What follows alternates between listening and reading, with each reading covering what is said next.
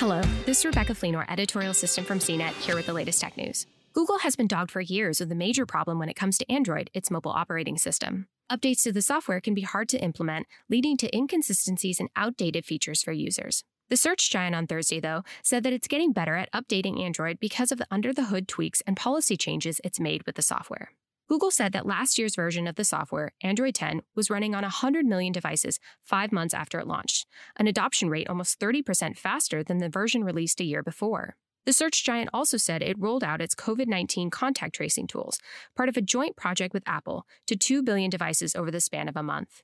Android is the most dominant mobile operating system in the world, powering almost 9 out of 10 smartphones shipped globally. But Google's biggest challenge with the new versions of Android is actually getting them on people's phones, a problem the industry calls fragmentation, since wireless carriers and handset makers can slow down the process. The problem highlights one of Google's biggest obstacles when it comes to competing with Apple. In contrast to Android, 92% of Apple's iPhones are iOS 13, the previous version of its operating system.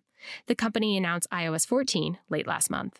One reason for the faster uptake of Android updates is Project Treble, an initiative announced 3 years ago that tries to clear away some of the roadblocks between consumers and new versions of Android.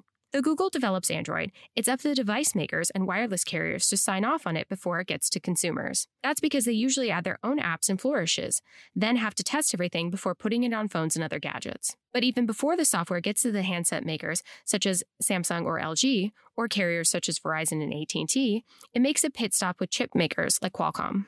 With Project Treble, Google separated out the particular code that chip makers care about to make it easier for them to find everything in one place. The goal is to cut the amount of time it takes for updates to flow down the pipeline from chip makers to device makers. Google also said Thursday it's relied on a set of tools called Google Play Services to push faster updates. The tools let Android sidestep some fragmentation issues by pushing updates directly, without the approval of device and wireless partners. The company normally uses Google Play Services to update its own apps, like Gmail and Maps, and to push changes like the new app icon.